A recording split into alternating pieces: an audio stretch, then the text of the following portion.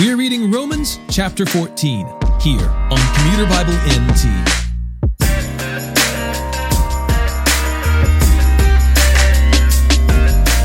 If you've been a Christian for even a small window of time, you know that there will be issues over which you and another Christian may disagree.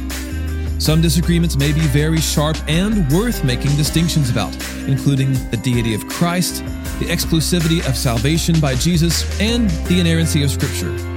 There are plenty of other issues in that extreme category, some in between, and there are some disagreements over which it's okay to disagree about. Such disagreements would fall under what's typically called Christian liberty, and Paul discusses how each of these should be handled within the church. In short, we are to pursue what promotes peace and what builds up one another. Romans chapter 14. Welcome anyone who is weak in the faith, but don't argue about disputed matters. One person believes he may eat anything, while one who is weak eats only vegetables.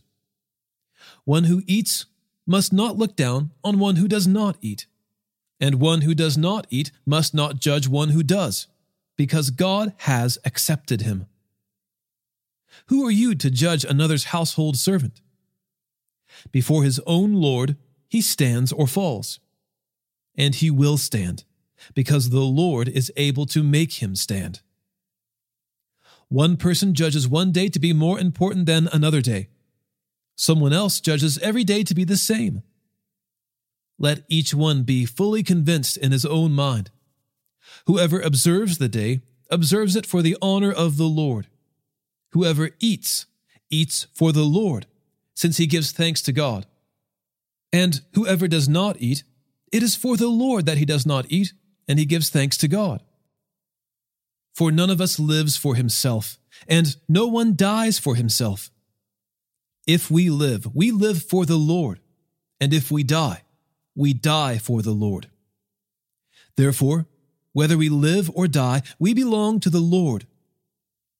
Christ died and returned to life for this, that he might be Lord over both the dead and the living. But you, why do you judge your brother or sister? Or you, why do you despise your brother or sister? For we will all stand before the judgment seat of Christ, for it is written, "As I live, says the Lord, every knee will bow to me, and every tongue will give praise to God." So then, each of us will give an account of himself to God. Therefore, let us no longer judge one another. Instead, decide never to put a stumbling block or pitfall in the way of your brother or sister.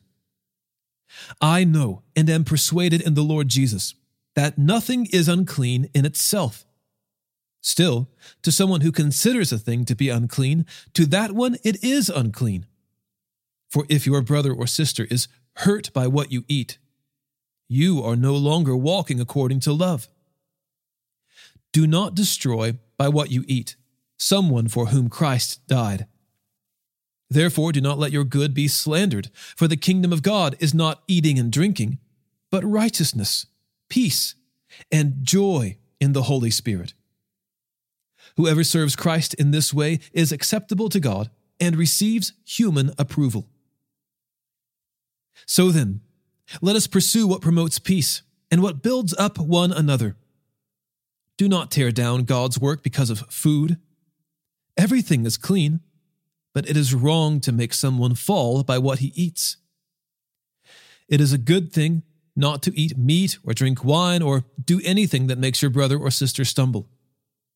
Whatever you believe about these things, keep between yourself and God. Blessed is the one who does not condemn himself by what he approves.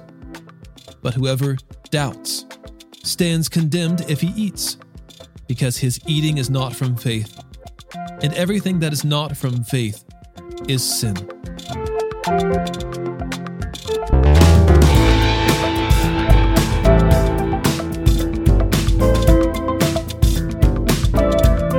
Today's episode was narrated and orchestrated by me, John Ross, and co-produced by Aaron Collier and the Christian Standard Bible.